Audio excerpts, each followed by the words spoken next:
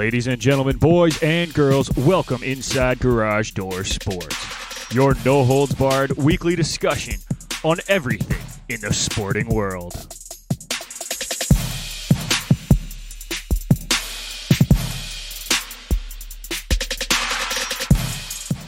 For all your news on hockey, baseball, basketball, football, soccer, and more, you've come to the right place.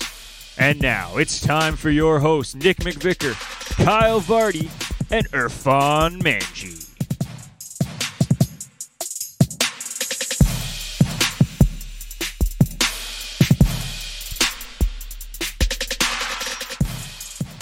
That's right, folks. We are back. Nick McVicker, joined through the Garage Door Sports Cup phone by my great co-host, Irfan Manji. Irfan, man, it's been a while. We've missed you, but you're back. You're finally back. It's been a couple of weeks. Good to be back. Good to see you. Unfortunately, we're not with Kyle this week. I think him and I are just alternating now. Yeah, you're just on opposite sides of the world, apparently, every time we need to do a show. But it's good to be back. How are you doing this morning? I'm good, man. Good. Happy to be back. I took the week off last week for Canada Day and I guess Independence Day south of the border. Got a little refresh, recharged. I know you maybe didn't because you're still working on your thesis, but the rest of us did. So ready to go, ready to get back into this thing, man. And we got a lot to talk about because the past 2 weeks have been chaos in the sporting world, I guess is the best way to put it. Super chaotic. Jeez. So there's like 3 different tournaments. There's the cup. There's the finals. There's so much going on. There's so much going on. And honestly, it's been, at the same time that I say chaos, it's been a lot of fun, like watching everything unfold. I mean, we've seen the Stanley Cup finals. We've seen the NBA finals. You mentioned the Euros, the Copa America, the Gold Cup is starting up today, so all the lead up into that. The CPL has started up here in Canada. The CFL is getting underway soon, so all those guys are in training camp. We're seeing transfers left, right, and center over in Europe. We're talking about huge names moving everywhere. It's been fun to watch as an outsider, like not being involved in it, thankfully. But 100%, especially because last year it was dead silence. It was radio silence on every end. It was just like there's nothing happening. Yeah, the only thing that like the NHL was starting to come back at this point last year. Yeah. The NBA was starting to come back. Yeah. Like, to think about it, last year today was the first show of 20 Minutes on Ice when we were doing our Western Conference recap. Mm-hmm. That's crazy, man. It's been a year. It's been a year, and now we're here, and there's so much going on. So you know what? We got to get right into it. So let's get into it with our kickoff segment, sponsored by Canada Kicking Academy. Calling all kickers and punters in the Southern Ontario region. If you are looking for year-round professional development with elite competition, you need to train with the Canada Kicking Academy. The Ferraro brothers, Daniel and Gabe, are both University of Guelph alumni, and after illustrious university careers, they want to teach you everything they've learned over the years. If you want to take your special teams game to the next level, you need to train with the Canada Kicking Academy. Visit them at CanadaKickingAcademy.com or follow them on Instagram at Canada Kicking Academy. And Irfan, today we're going to start with the NHL. Because we got to. It just finished. Stanley Cup's over. And, of course, Tampa has been crowned back-to-back Stanley Cup champions. So I guess the real question is, were Tampa the best team this year? Yeah, because I guess they won. So, yeah, they're the best team this year. But, I mean, you look at the depth of that team. You look at the way they play. Even if they lose a game, it doesn't feel like they lost a game. They're playing well. So, yeah, I guess that to answer your question, they were the best team this year. And big shout out to the Avs and the Golden Knights, who I think were the other 2 teams.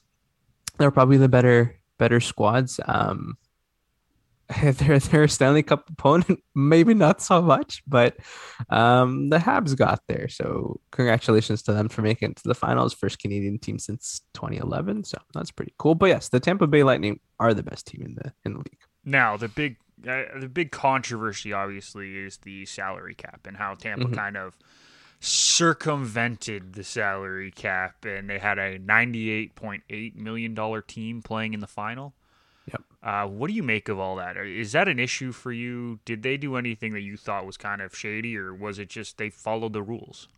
They follow the rules. I mean, I think Tampa was one of the few teams that opposed this massaged salary cap in the playoffs a few years back, but nothing happened from it. So the fact that they're within rules, they're within their rights to do whatever they need as long as they're within salary cap during the year, and then they can play with it after. And I think if you're going to follow the rules, hey, this is the best example. You can go overboard if you have to. I mean, the Leafs have done it before where they've had guys on injury lists and then the playoffs come back and they're like, oh, look at that. We can afford to put a full squad in. And that's what makes the playoffs fun and exciting is when you have a full squad with the best players that you have. So I think Tampa Bay, to be honest with you, they follow the rules and they won. So people complaining that they're what is it, $15 million over the cap? Well, then maybe your team.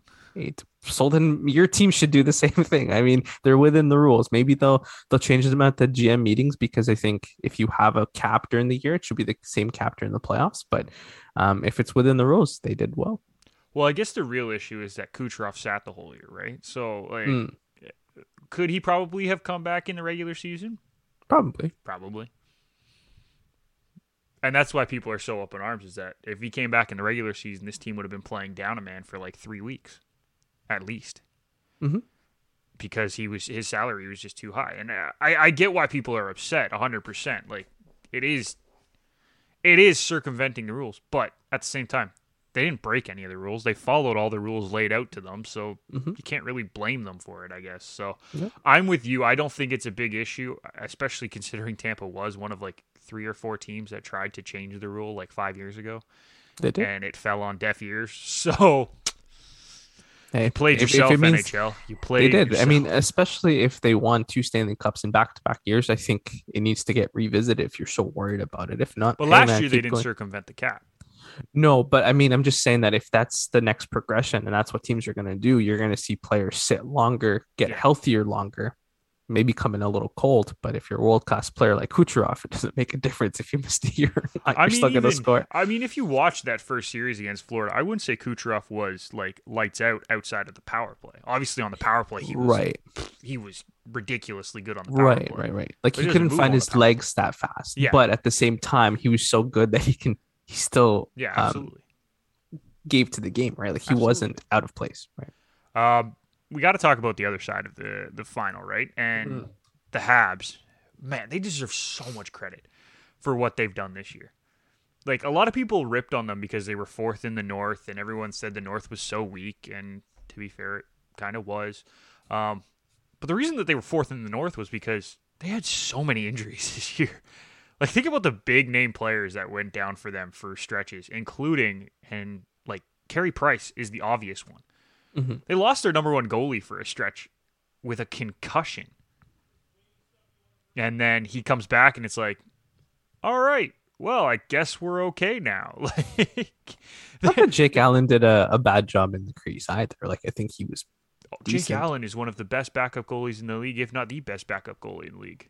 Mm-hmm. Like, that's how good of a backup goalie Jake Allen is, because he's a legitimate starter in the NHL on, well, not many teams, because I would say he's like that next tier.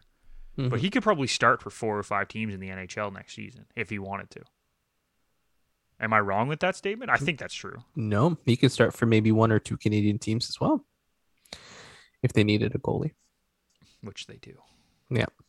And we'll get into that in the offseason, I'm sure. But it just is, it's so funny to me because, like, everyone is ripping on the Habs. They didn't deserve to be in the final. They didn't. Blah, blah. Are you kidding me? Yes, they did. They were probably the best built team in the North.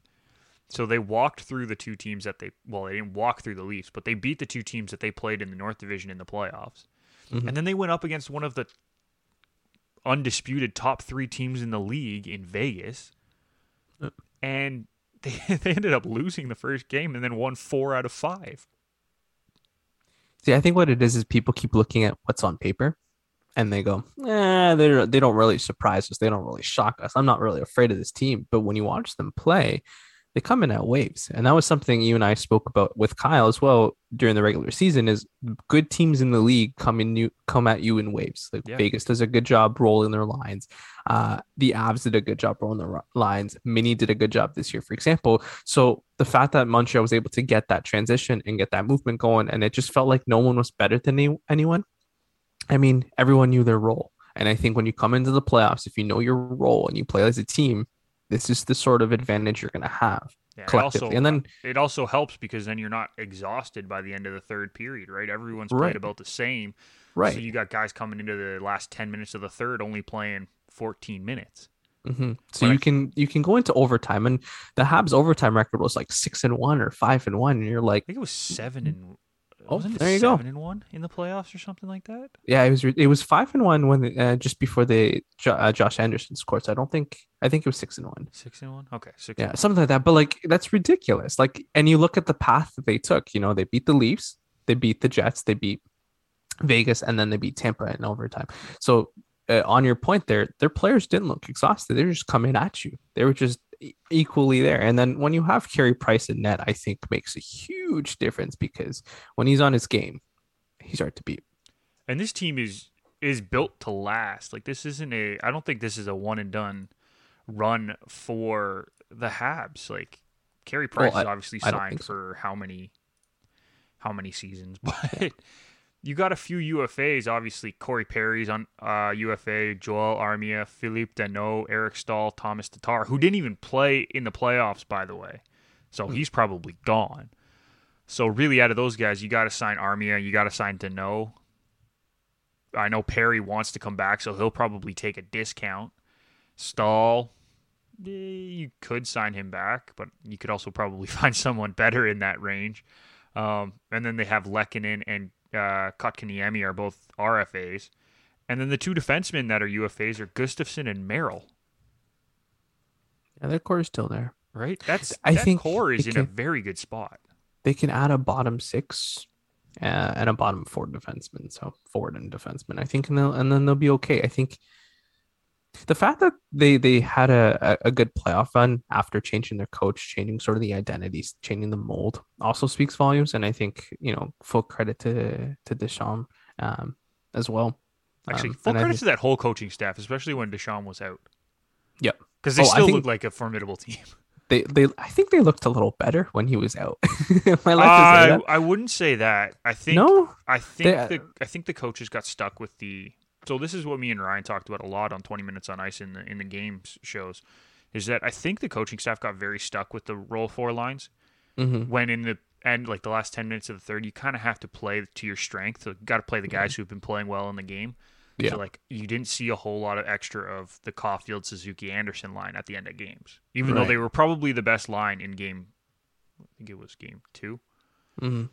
And yet Corey Perry was out on a 6-on-4, Right. and Right. Caulfield was on the bench. And I'm just like, that's not right. Like I understand that you Mhm. have this mentality that you are a 4-line team, and I get that. You roll with that, but you roll with that for 50 minutes, and then you make adjustments for the last 10. Right. I didn't see that from the coaching staff. I saw it maybe a little bit more from Deschamps when he came back, but even he was very, very stuck in his ways. Right. And I think that's just the young, like first year sort of coach thinking because he's just trying to figure out what he's good at. And I mean, but the thing is, we said it that Montreal's strength was the 4-line wave. So why not stick to it, especially if it's working? And But I I guess the totally last get 10 minutes when you have to do matchups, like you're saying, and Caulfield's your best player, Suzuki's probably your leader, your next future here. You want to see more of them on the ice, but I also can't fault them for rolling their lines because that's their identity. No, and I get that. And I understand that you need to roll your lines because rolling your lines throughout the game is really, really important.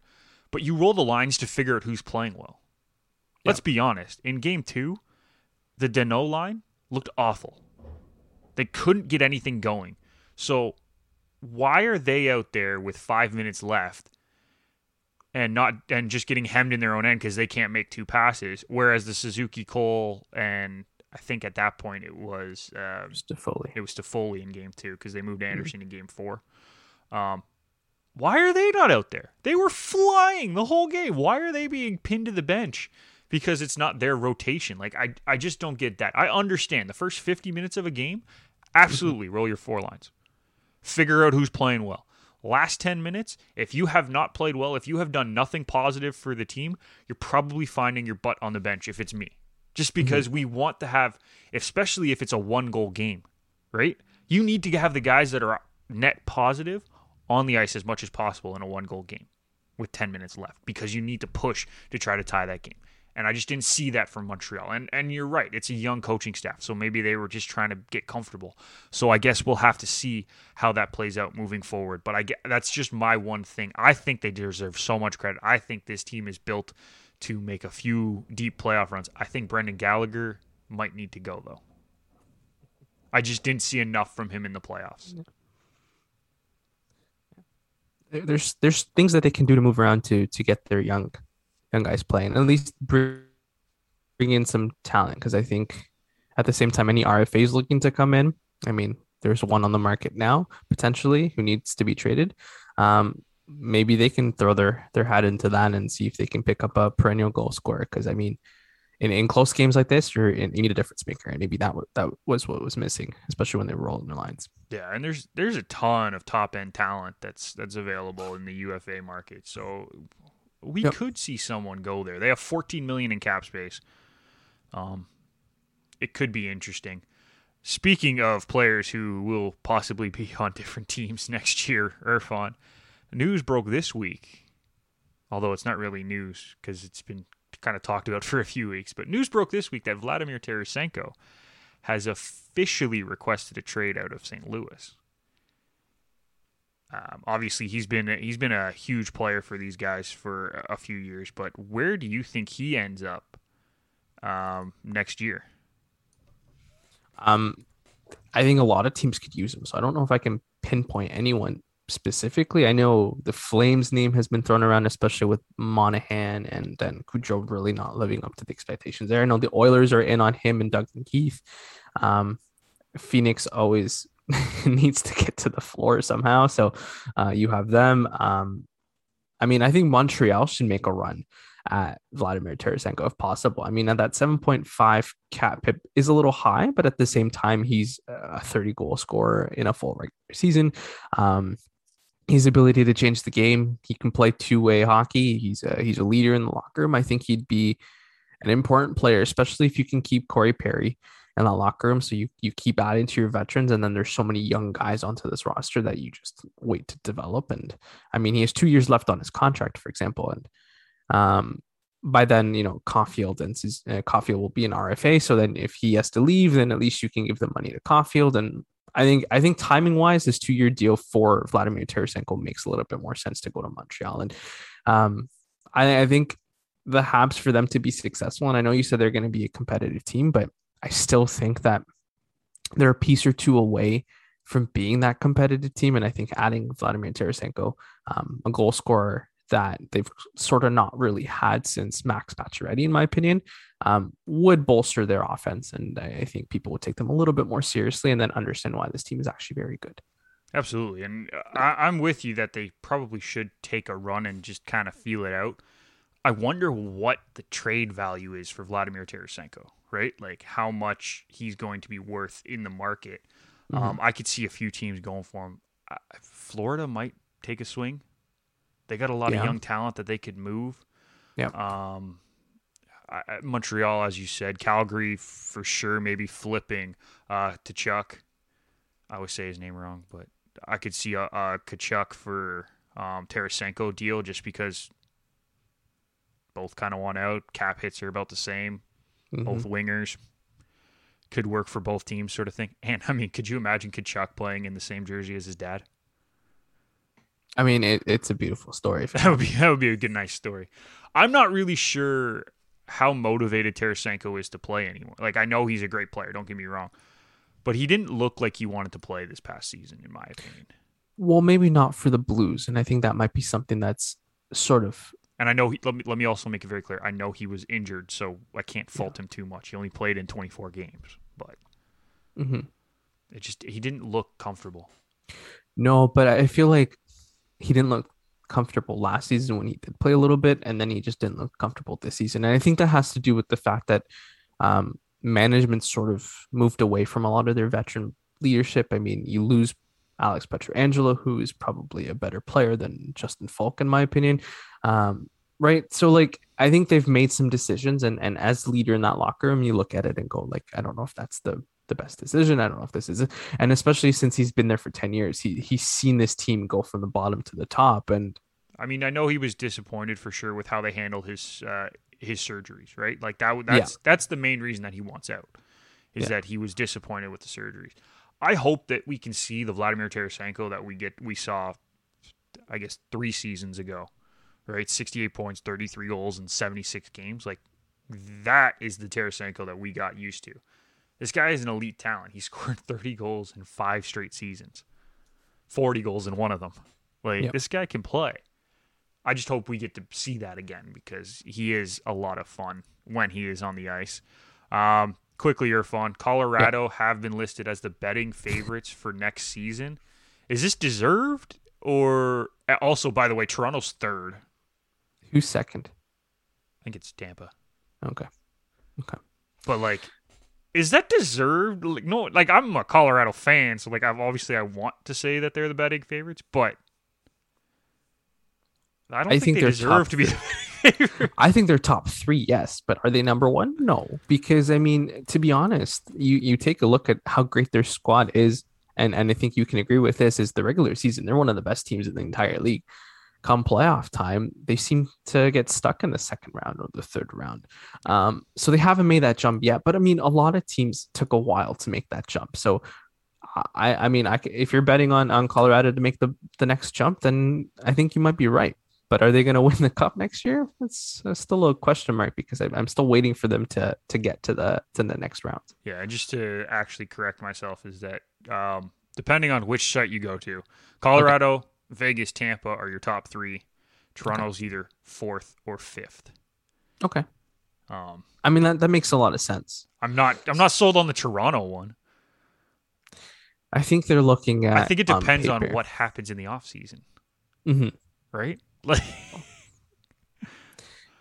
I don't know. I think maybe Colorado's your 3rd favorite, to be honest. I think still Tampa and Vegas get. I think Colorado and Vegas are fighting for that too, in my opinion. Just because we haven't seen Vegas do it either. Vegas has gone on long runs, but they haven't won anything either. No, but at least they've gone to the finals with the core that they have, versus the Avs, who we're waiting for to get to the final because they're just that good, and I think they're just that good. Fair enough. Okay, I'll yield to that. I get that. That's a good point. One story that, I mean, I wish we didn't have to talk about Irfan, but we got to finish off the hockey segment by talking about it, is the Chicago Blackhawks story. Sexual assault allegations have been, I guess, have come out in the news over recent weeks, based off of 2010. Right? That's 2010. 2009, 2010, yeah. Yeah. Where a video coach apparently reportedly sexually assaulted 2 players on the team. Obviously, we can't confirm that, so I'm not going to pretend like we do. What have you made of this? There's just this whole story, and the fact that the video coach then ended up getting a reference for a high school position. Yeah.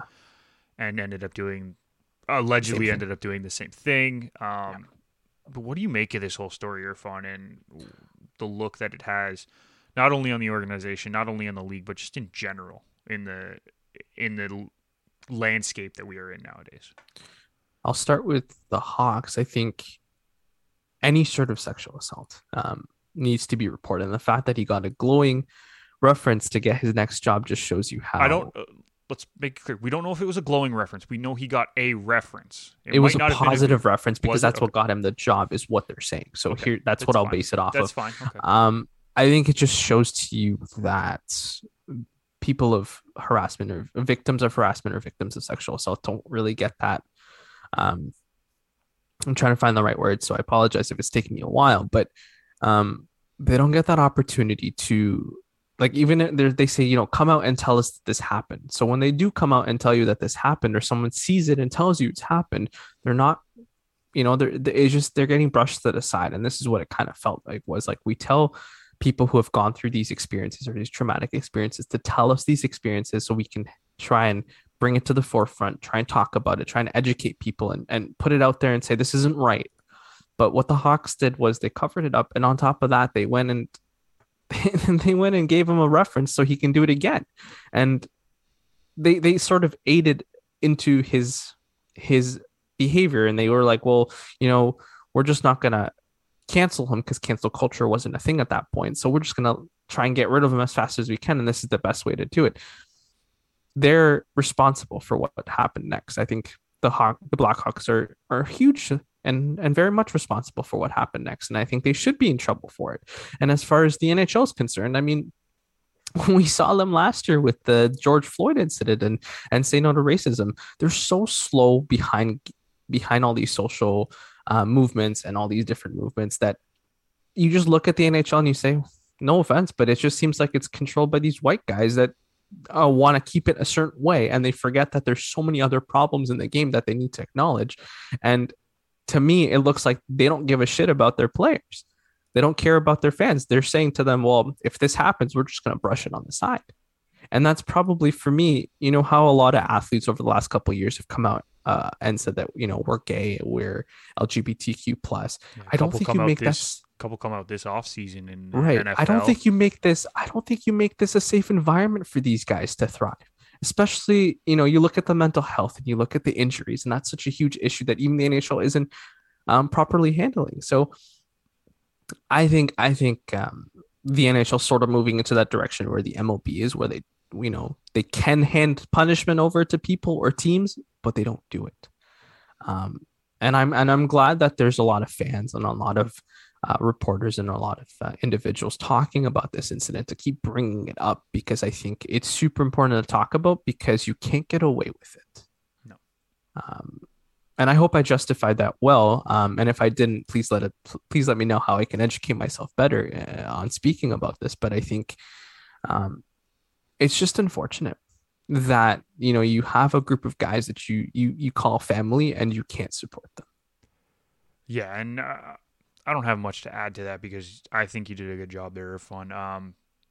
It's just a bad look overall for a very storied franchise. Like, it is the Blackhawks here. This team has been around since the beginning. And just to have this and hearing what is coming out, like, all the players knew. Mm-hmm. Right?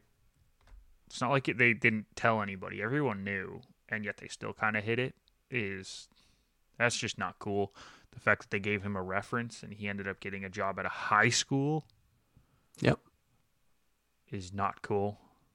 And obviously there's probably more to the story that we don't know because we're just finding out little bits and pieces as they kind of come to light. So we'll follow the story for sure. Irfan, you and me, as we hear more stuff. Kyle as well. Yeah. And we'll talk about it more when more stuff comes out, and maybe when punishment comes out too, because that hasn't happened yet for anybody. So we'll see what happens. A lot of people should be in a lot of trouble. Yeah. In my opinion. Well, the problem is that how many of those people that were part of the cover-up are still with the organization?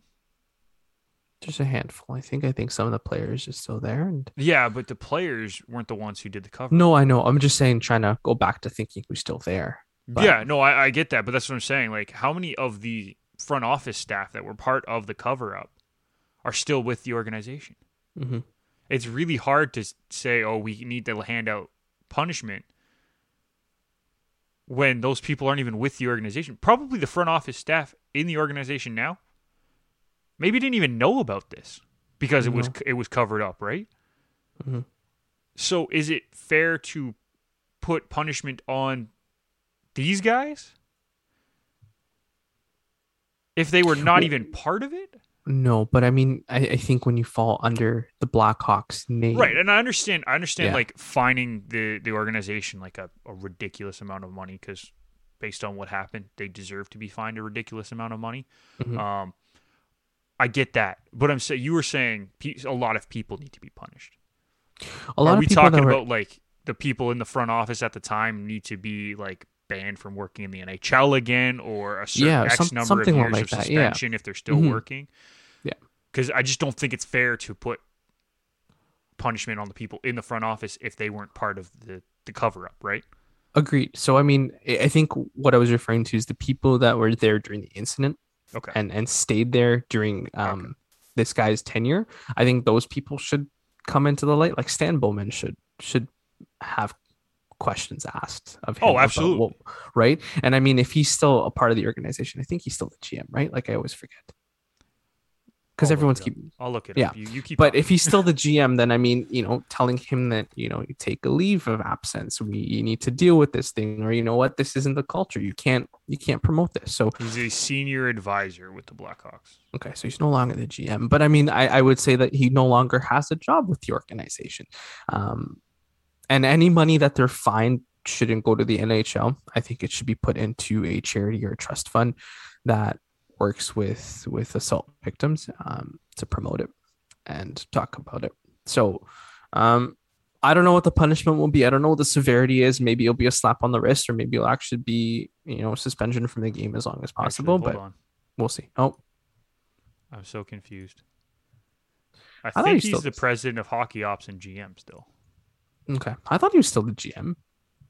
It's weird. I have two different answers. So. Yeah, I keep getting senior advisor. No matter, he's still a high-ranking official. Yeah. Right? So, I mean, he should come into a lot of trouble for it. And anyone who spoke up... His dad is the senior advisor for the Blackhawks, Scotty. No.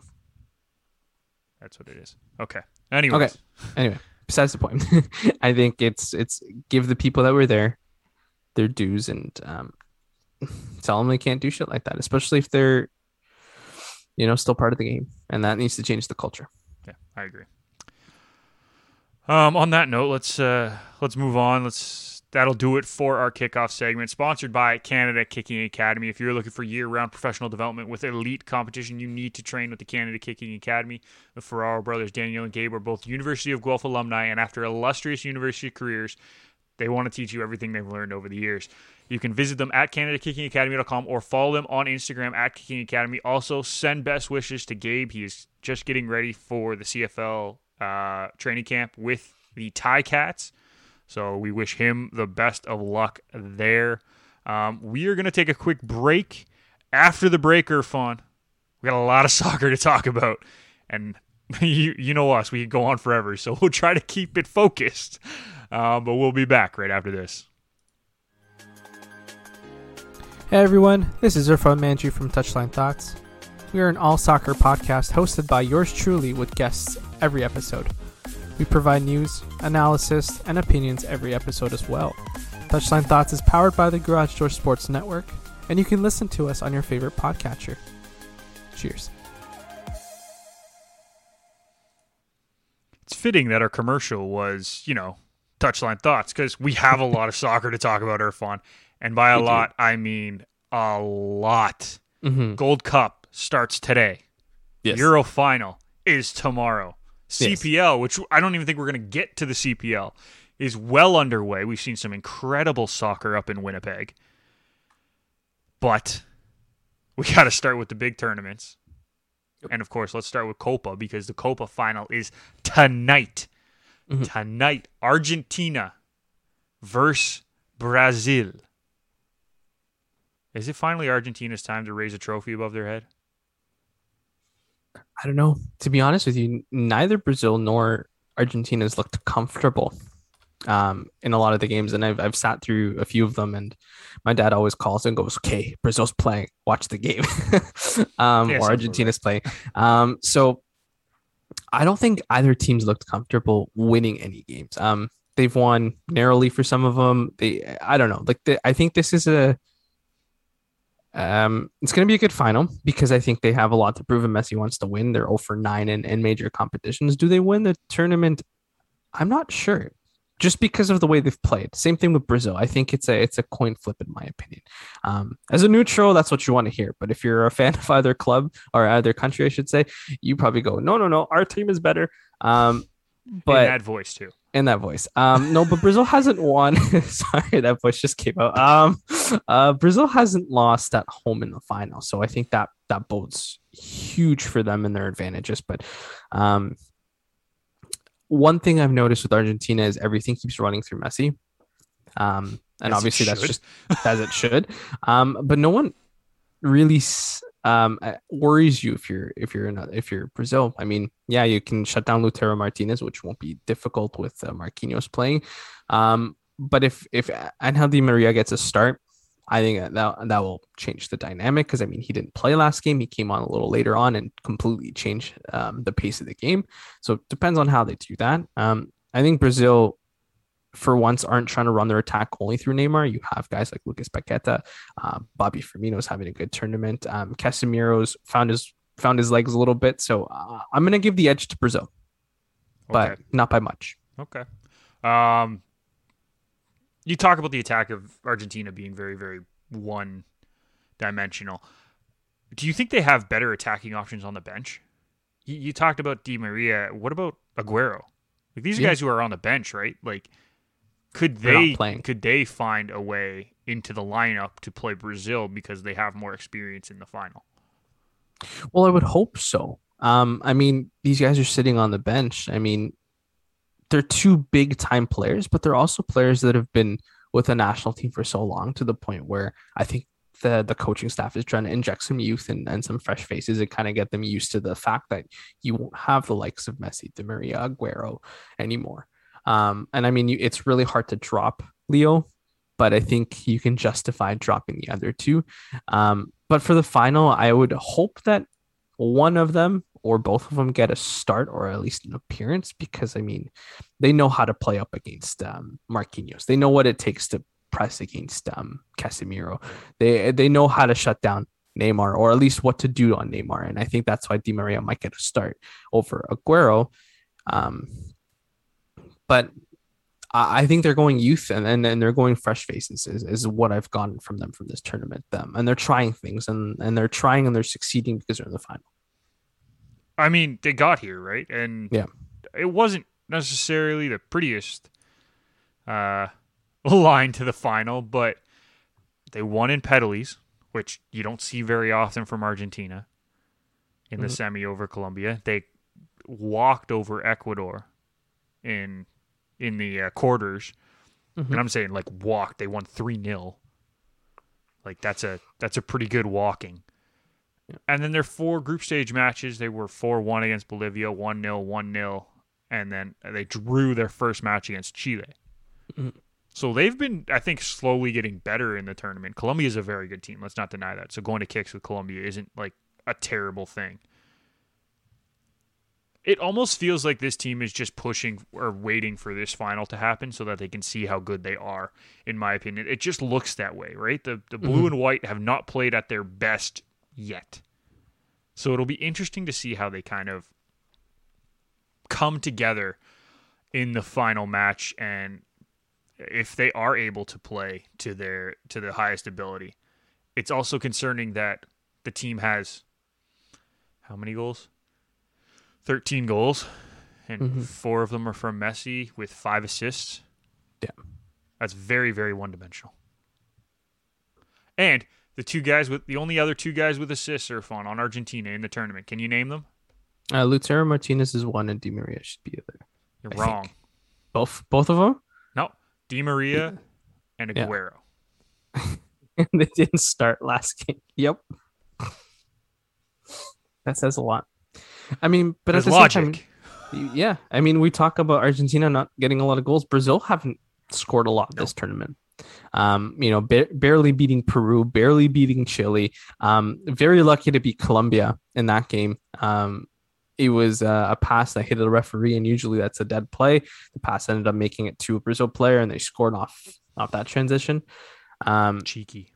Yeah, super cheeky, and Colombia stopped playing, which every coach tells you never stop playing until you hear a whistle. So fault on them for that. But Brazil ended up scoring a later goal in that game in the extra added time of like 10 minutes or whatever it was. It was ridiculous, but that's what I'm saying. Like, I'm giving Brazil that slight edge, but Brazil also haven't looked comfortable. They're going through this tactical change. I mean, you're seeing Neymar play more of a, I'm going to attack you, but I'm also going to try and come back and help now. And that's not something we've seen from him.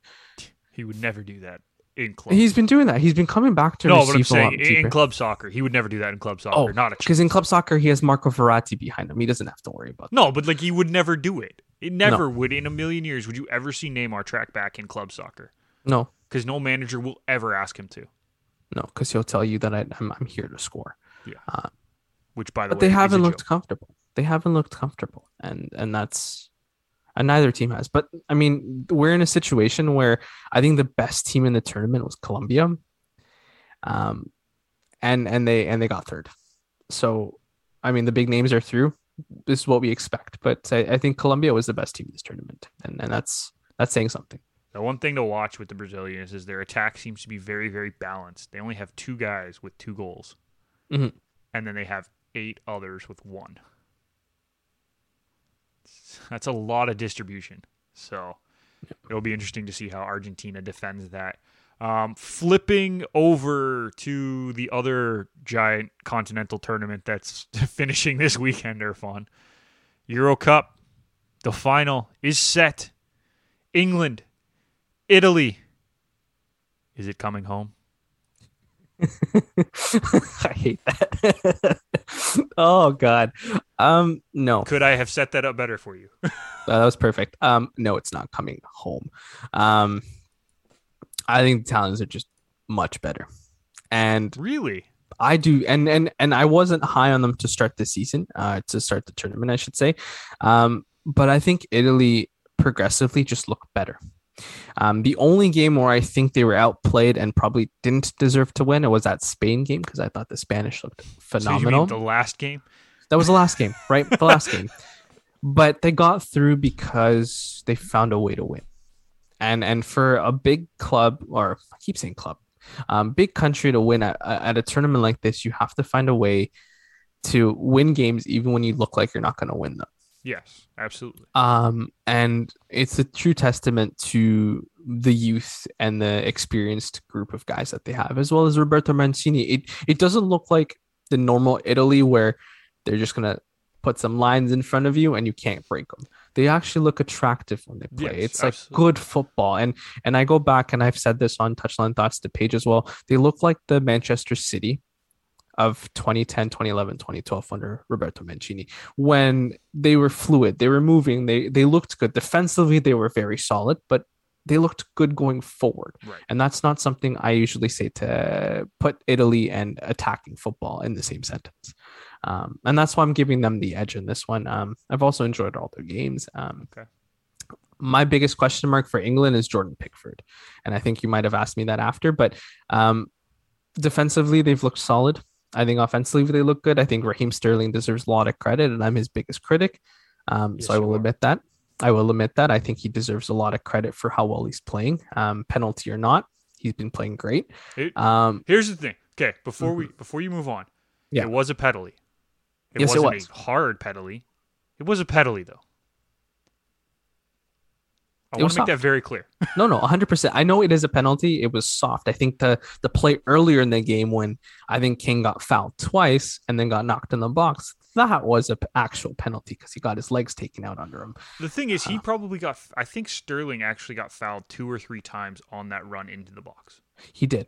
And a And lot then of he people got saying, well, knocked he's already falling and he's going to dive. No, there was contact. He went down, It no matter wasn't how soft much. it. It was really soft, but it was still a penalty. I really But am I'm tired quite- of the story that it shouldn't be a penalty. Are you quite surprised that the ref didn't use VAR at all in They this did. game? He didn't go over to the board like Oh yeah, every other well that's ref. because they told him, "Hey, listen, you're good. Don't like Yeah. VAR was used." Yeah. And if the VAR officials say, "Yeah, you're good," then I don't have a problem with Well, I mean, I think people are asking the magnitude of this game. Do you still not go to take a look? it. It was a foul. I'm not saying it wasn't. I'm just saying that, especially with so much on the line in extra time, do you not go and take an extra look? No. No. Okay. If the people are telling me that I don't need to take an extra look, why would I go take an extra look? No, I agree with you, and I think the communication there was fine. But Yeah. I think if you're reffing such a huge match, I get that, but if they tell me that I don't need to go take a look, why am I running across the field to take a look at something that they tell me I don't need to take a look at? That's Fair. just silly in my opinion. Fair. But no, it was a penalty. I'm glad we back to England, I think their weakest problem is Jordan Pickford. Every time that ball comes at his feet, I'm like hiding behind a pillow God, it's because awful. Awful. I think with Italy's ability to press this tournament with Chiesa, Insigne, Immobile, Verratti pushing in, and then Jorginho coming from the back there, I think if they can put enough pressure for Maguire and Stones to pass the ball back, I think a mistake from Pickford might be the biggest decider between these two clubs, Oh God, between these two countries. that'd be awful. That would be legitimately awful. But it kind of fits the narrative that England goalkeepers just whiff at tournaments. if Henderson's healthy, is he the starter? I think Nick Pope is the starter if he's healthy. Okay. Yeah, I think he's a better shot. I've watched Henderson play a lot because I know he's part of the United system. So Right. I've watched him play a lot. He's okay with the ball at his feet. Yeah. I'm not saying he's the best goalie in the world with the ball at his feet, but he's pretty good with the ball at his feet. Does he start because you're more confident with the pass backs that these defenders are giving him because he can play the ball at his feet? I think so. I think Maguire and Shaw are a little bit more confident having Henderson. Well, I mean, they've only played with him for a year, and he didn't right, play but I much. mean, I'm saying in still general. that sort of And confidence. by the way, yes. by the way, sir, John Stones will not play at United. Not having that. It was just conversation. a thought. No. It was just a thought. No. It was just a No. thought. I put it out there. I want to throw something back at you though, because you mentioned Sure. that Italy got better throughout the tournament, and they were you said something and I can't remember exactly what you said, but you were talking about how they got better throughout the tournament. I would argue that England has actually gotten significantly better throughout the tournament, and have played better defense than Italy throughout the tournament. This is a team that has given up 1 goal or 2 goals the entire tournament. One. Is it 1? I wasn't sure if it was 1 or 2. I couldn't remember. One. It was the Damsgaard beautiful free kick over the wall. Did they not give up 1 against Germany? No, they won 2-0. They won 2-0. There you go. They've given up 1 goal in the entire tournament. 1. And it probably should have been saved. Yes. But what a sweet strike. So What you're a talking sweet about- strike. Yes, but you're talking about a team that in Italy who has the line set up so that you can't attack them. The defense of England has been the best defense in the entire Euro, in my opinion. I know they might not have played the toughest competition in the group stage, but they still went up against a couple squads that have attacking ability. And in the knockout round, they've played Germany, who was second in their division, right? They ended up playing, obviously, Denmark, who was flying coming into that game. And they've only given up 1 goal the whole tournament. Mhm. And they're playing at home. So it might be coming home. It might be coming home, Irfan. I'm sorry to say it, dude. It might be coming home. Listen, I agree that their defense has been great. And I know if you hear Paige says this all the time, they worry her so much because you don't know what you're going to get. But yes, they've been the better defensive side.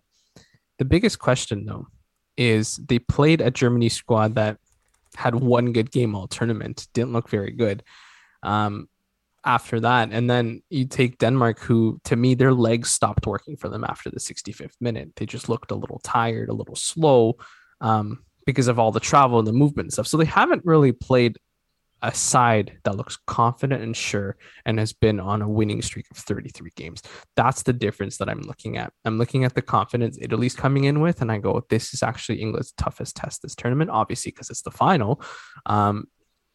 But I mean, there's no one that's really pressured their defense. There's no one that's, seen a Kyle Walker mistake and actually capitalized on it. To be fair, Kyle Walker really hasn't made any mistakes, and if he does, he's fast enough to cover them up this He tournament. is fast. Yeah. He really hasn't made many mistakes this tournament. No, he's made 1 or 2. And the good thing about England this tournament is that they're so prepared for any counterattack that there's 4 guys or 5 guys ready to come back immediately. Like Declan Rice will play the deep guy, or Calvin Phillips will do the same thing. But if you look at it, they kind of play with the back 3, even with the back 4. I was looking at some of the tactics. Take a look on One Football. They do a good job showing you the movements in and out of space and stuff like that. And that's probably why Saka gets a lot of the starts, because he has the ability to cover a lot of ground. And that's no knock to Jadon Sancho, but take a look at the tactics. But again, it's that Jordan Pickford mistake that's going to be the difference, in my opinion, when he clears the ball out or he's yelling at his defenders, and you're like, "Why are you yelling? You're the one who made the mistake."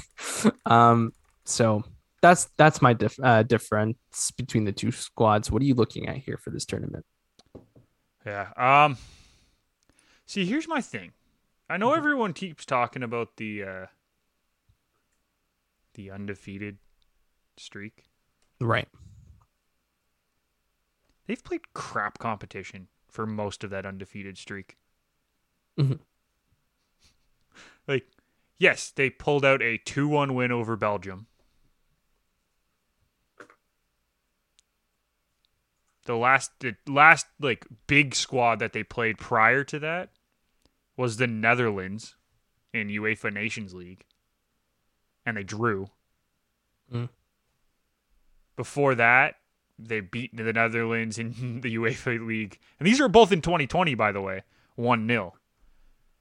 I wouldn't say they've played any like big powerhouse teams. They barely beat Austria in the quarterfinal. 2-1 in extra time.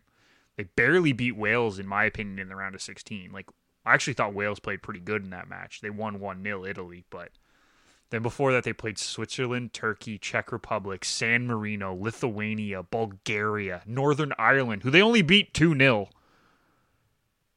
Like, this undefeated streak is the most ridiculous way to try to boost up Italy, Irfan. I'm sorry. Because a lot of it, I think they've only played 5 super competitive teams in the undefeated streak. Mm-hmm.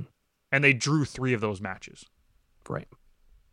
I think more so saying the Bosnia. it's the confidence going into it is what I was trying to allude to, more so than the fact that they played mediocre competition, which again, I think we've also agreed to that even in the tournament, except for the Belgian and Spain game, they didn't really play anyone that scared them, but they've looked good, and that's something. They've looked good. I just don't think, like, everyone keeps touting this undefeated streak, and it's not just you. I'm only saying it to you because you just brought it up as well. People keep using this undefeated streak to say, "Oh, Italy's destined to win this game because they're on a 33 match undefeated streak."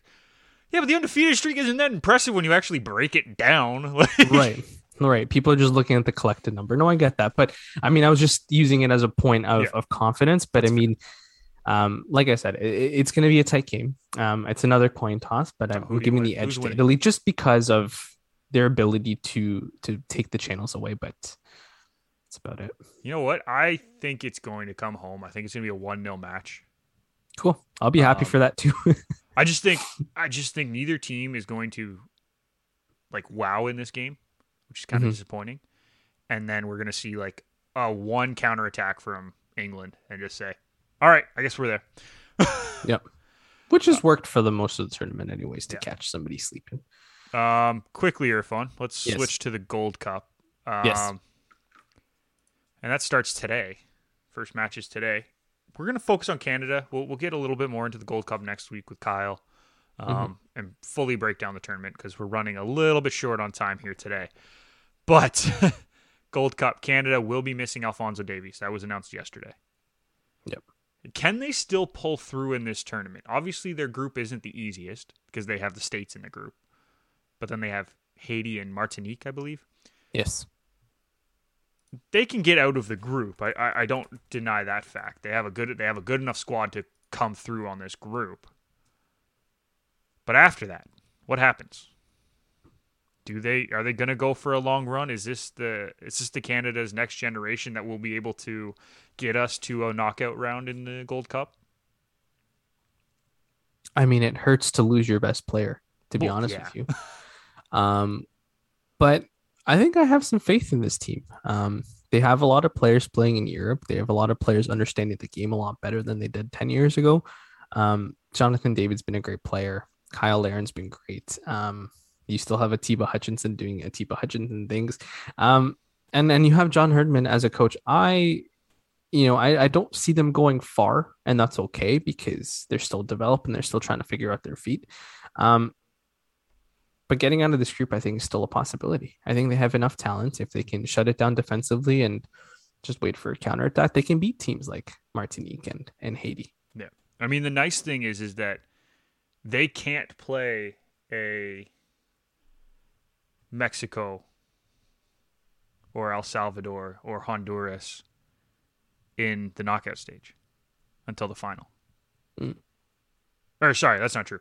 They could see them in the semis.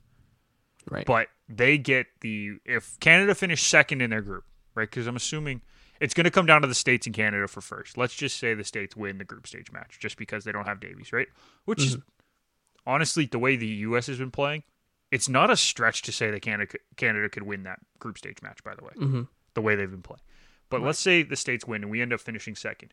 We get the winner of Costa Rica, Jamaica, Suriname, and Guadeloupe in that quarterfinal. Imagine if we finish first, then we get the second place team out of those four. That's a pretty favorable draw for the U.S. and Canada, in my opinion. It is. You don't have to play Mexico. You don't have to play El Salvador. You don't have to play Trinidad. You don't have to play Honduras. You don't have to play Panama. Like, that's a really favorable draw for those two nations. So we could see them both go through to the semifinal, possibly. I don't know. That's my opinion. What do you think, Irfan? I don't think you're on the wrong path, but I mean, I think you still, without your best player, I'm still a little worried about, are you able to go toe-to-toe with the U.S. player by player, right? Yeah, but that still puts us second, right? It does. And even if you get to the semis to play Mexico, El Salvador, Guatemala, Honduras, in whatever order, are they going to be able to beat It would probably be Mexico. Yeah, but then I think they'll lose. But I still think Canada's in a good position, and then I'll agree with you on that one. Still, I mean, you lose a name that's super important to your squad. It's a big question mark, but I think John Herdman has a good squad. And that's the thing. I think we have a lot of attacking options on this squad that we've never had before, right? So losing an Alphonso Davies who plays wing for Canada, he doesn't play back, right? We have a different back line. They might be able to fill it okay. Obviously, you're not going to fill it to the same degree that Davies brings, but we got players like Junior Hoylett, who comes off the bench a lot for this national team now. This is still a pretty solid player, a guy with some wicked speed down the line. Maybe he can fill in and do an admirable job for the Canadian national team in this tournament. Obviously, it sucks losing Davies, but I don't think this team is going in with the mindset like, oh yeah, we're screwed. No. And it just shows us that, we keep putting so much pressure on Alphonso Davies as our best player, but these players are still very, very good. I mean, Jonathan David had a great season this year, right? So, yep. He's a dangerous guy. Okay. We're going to take another quick break here, Irfan, and then we'll come back, talk some NBA Finals, and get on out of here. So We will be right back after this. Good day, everybody. This is Ryan from 20 Minutes on Ice. Join me and my co-host Nick McVicker for opinions and analysis on the week that was in the hockey world. New episodes available every Tuesday, wherever you download your favorite podcasts from. 20 Minutes on Ice, part of the Garage Door Sports Network.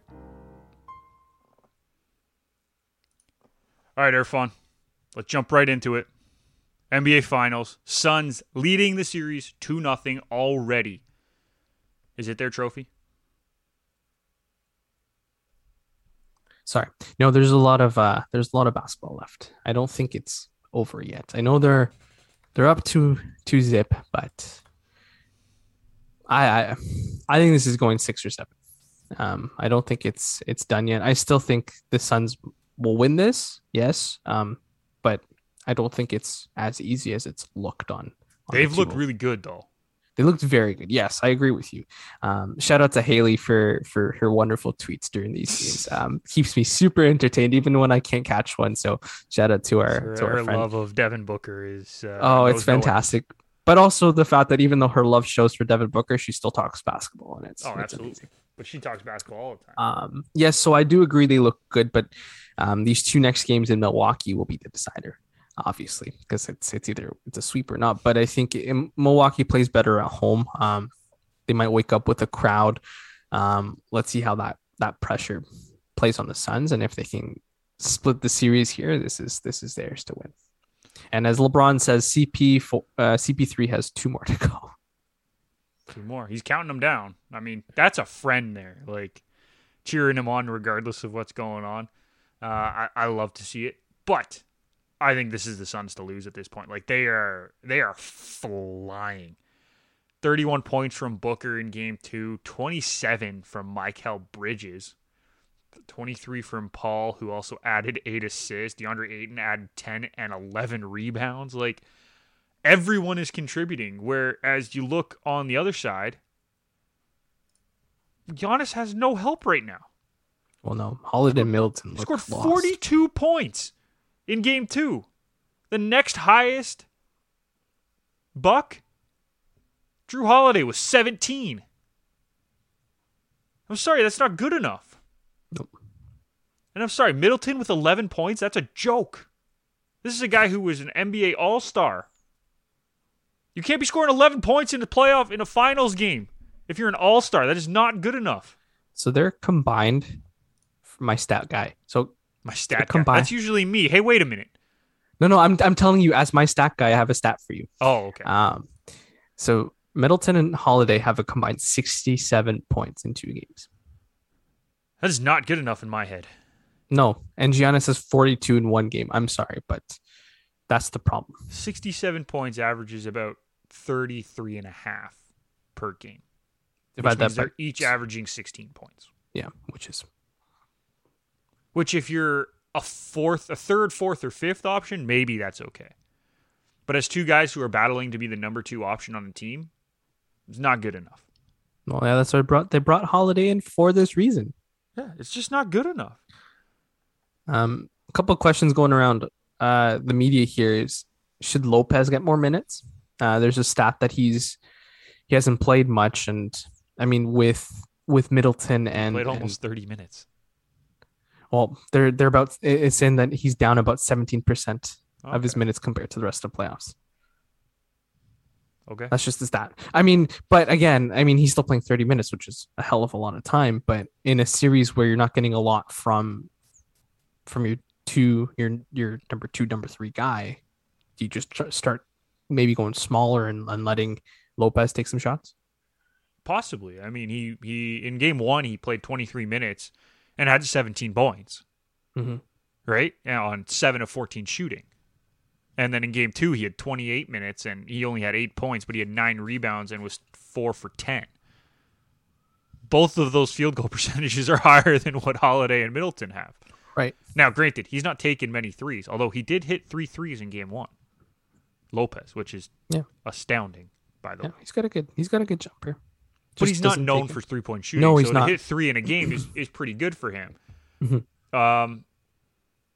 I mean, maybe you do throw him out there a little bit more, but does that throw off your rotation? That's the question, right? Like, this is a team that built on their rotation. Do they have the ability to play him more? But at this point, you're down 2-0 to the best team in the NBA in the last 2 years. At what point do you just say, you know what, to hell with it, it's the finals, let's just adjust as we go, rather than sticking to it? And that's the same thing we asked the Habs. I was going to say, this sounds familiar to what I was saying. Right.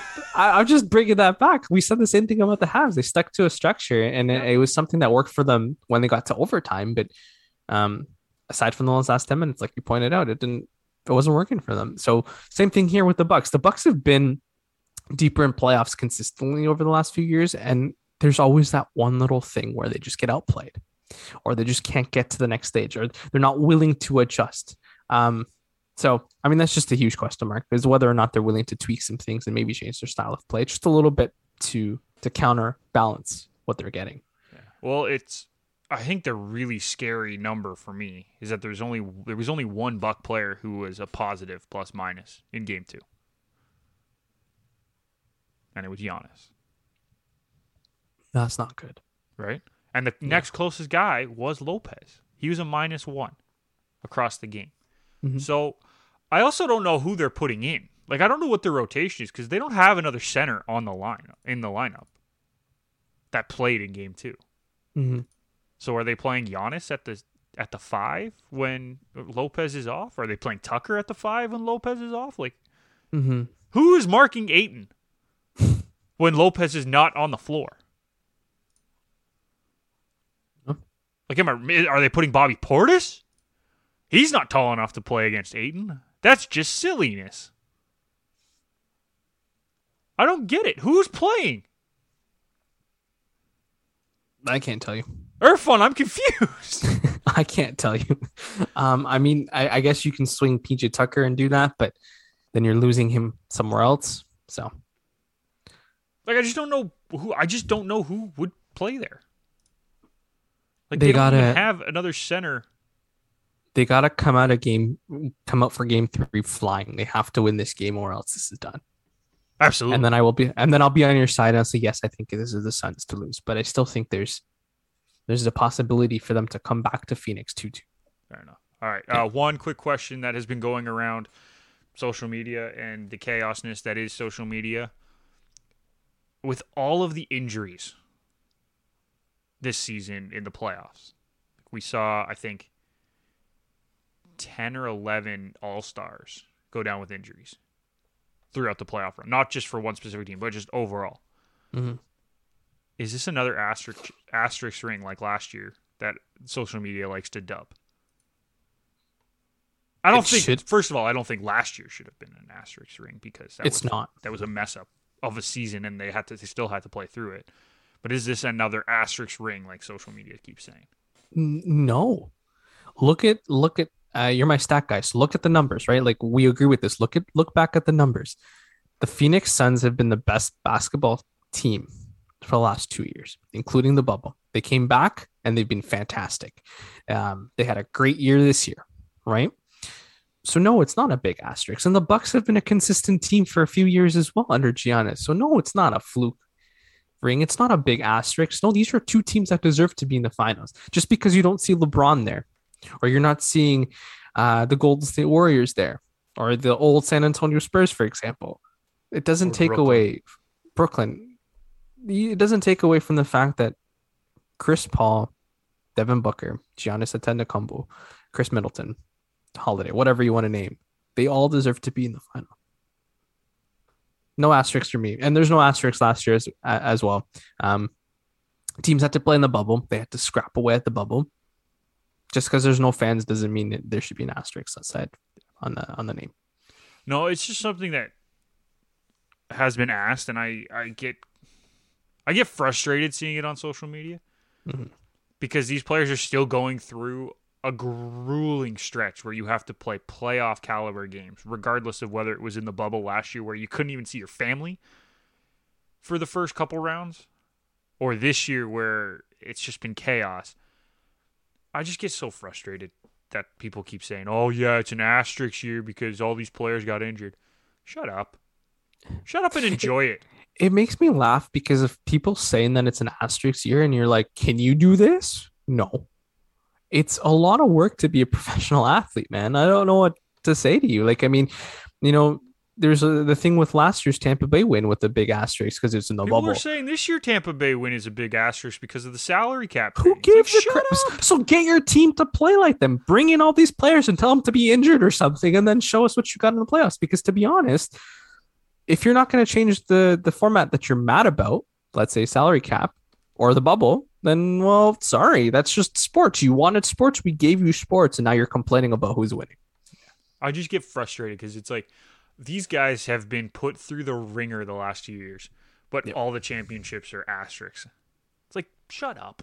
That's a load of bull. Shut up. No. I don't care. Before I get too heated, Irfan.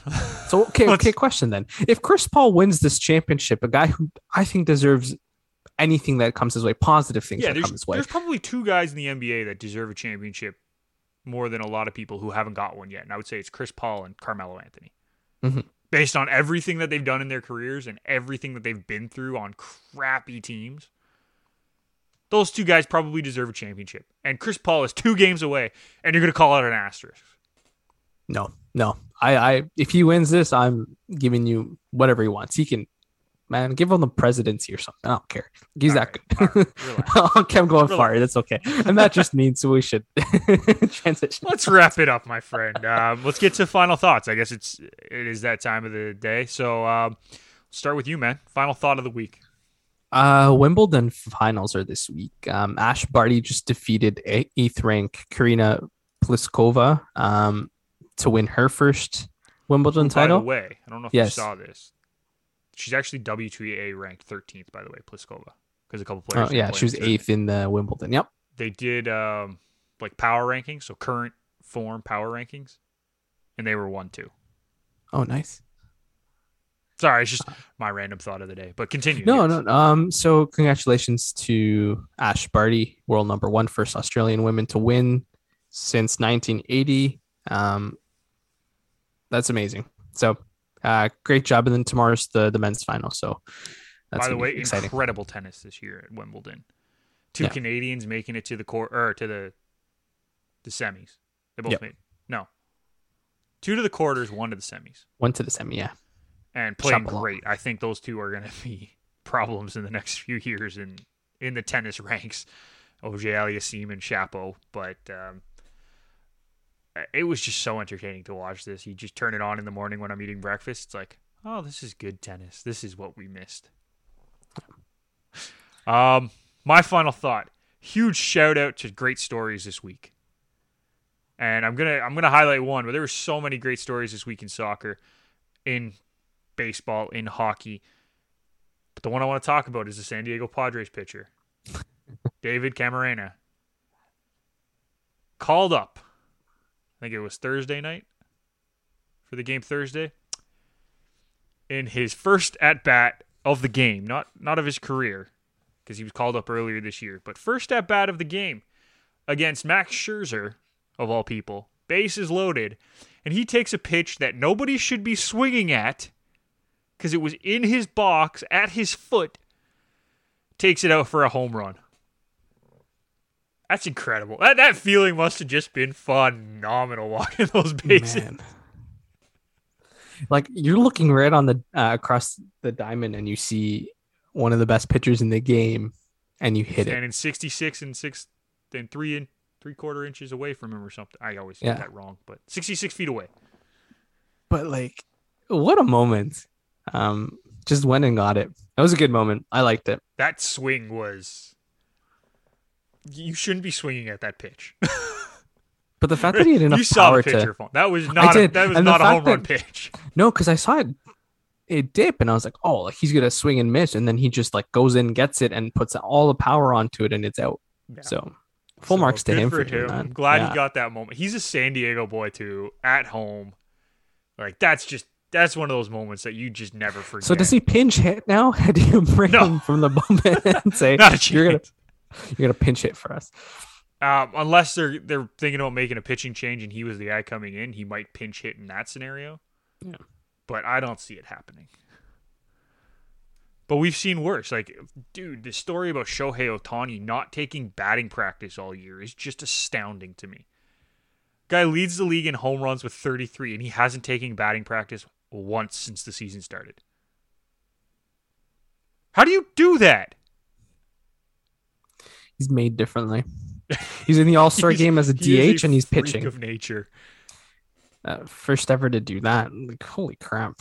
And honestly, everyone keeps talking about how we're seeing the modern day Babe Ruth. Forget that. He is the first Shohei Ohtani. Yeah. I don't care what you say. He is the first Shohei Ohtani, and we are blessed to be watching this athlete at work. Nothing more to it. Mm. Nothing more to it. Irfan, we did it. We survived another week. You are done dealing with me for this week. No, I'll see you tomorrow. We got a lot going on, obviously, with the network. We got a lot of things coming up, so make sure you tune in. Don't know what happened there. Our screen just went black, but we're back. Make sure you tune in next week when we bring you the next episode of Garage Door Sports, obviously, as well as all of the shows this week. Touchline Thoughts, 20 Minutes on Ice will both be back this week. Betting House should be back this week. I think everyone's home. Mhm. There's a lot of vacation and travel time in that group there. So I think they're coming back this week. We'll see. If not, make sure you tune back here because we'll bring you some betting stuff next week as well. But for Irfan Manji, for obviously Kyle, who was not here with us, I'm Nick McVicker. Thank you for watching. We will see you next time.